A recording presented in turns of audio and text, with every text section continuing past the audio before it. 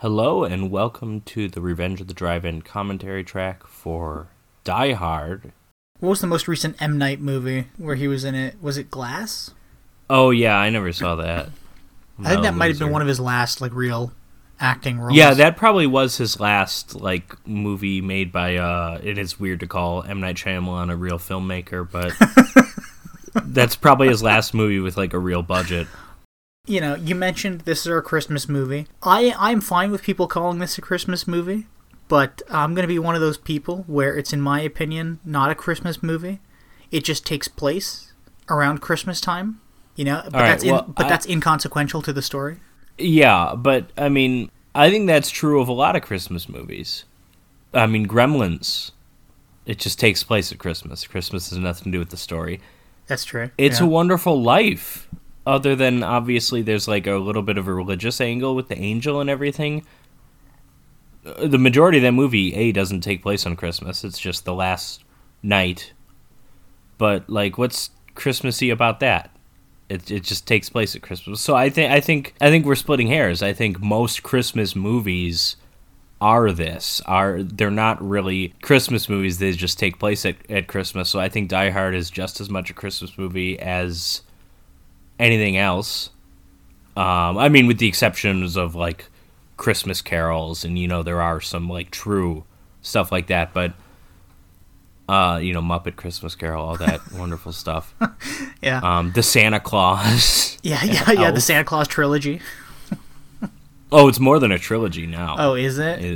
There's something on Disney Plus now too. I don't know if it's a show or a movie. That's unfortunate. That should have died 2 movies in. Or 1 movie that should have died. The second one should have never existed. The first one's awesome. And the second one, I remember seeing that.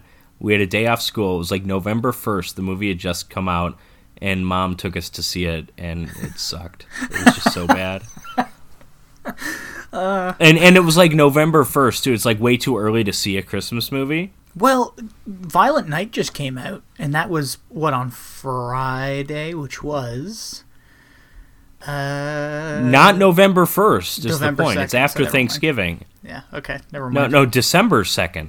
Yeah, never mind. It came out after Thanksgiving. Yeah, you're right, yeah. I thought it came out 2 weeks ago. Die Hard is the favorite Christmas movie of everyone who wants to remind you that their favorite Christmas movie isn't one of your granddad's favorite Christmas movies. They're... I find those people so annoying. Everyone's like, oh yeah, you know what? Die Hard is a Christmas movie. Nobody knows that. First of all, everyone knows that at this point.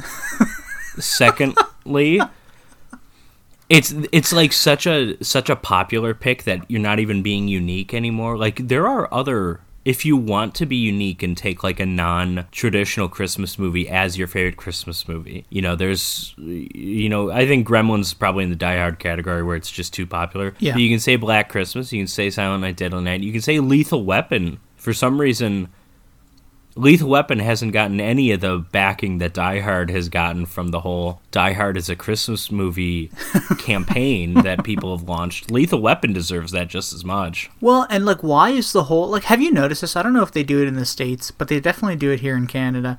Have you noticed that the whole Harry Potter franchise is shown around Christmas? Yeah, I've seen a little bit of that. I don't know why that's become a Christmas festive movie. He's also known as Al Kabong Leong. to his friends only, or what? I don't know. That's all it says. Albert Leong, also known as Al in brackets Kabong Leong.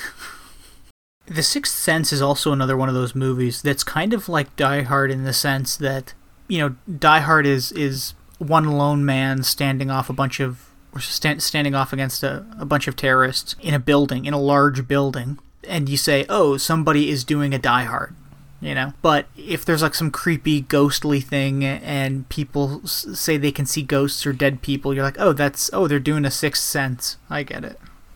No one has ever said that. They have. Don't you lie to me.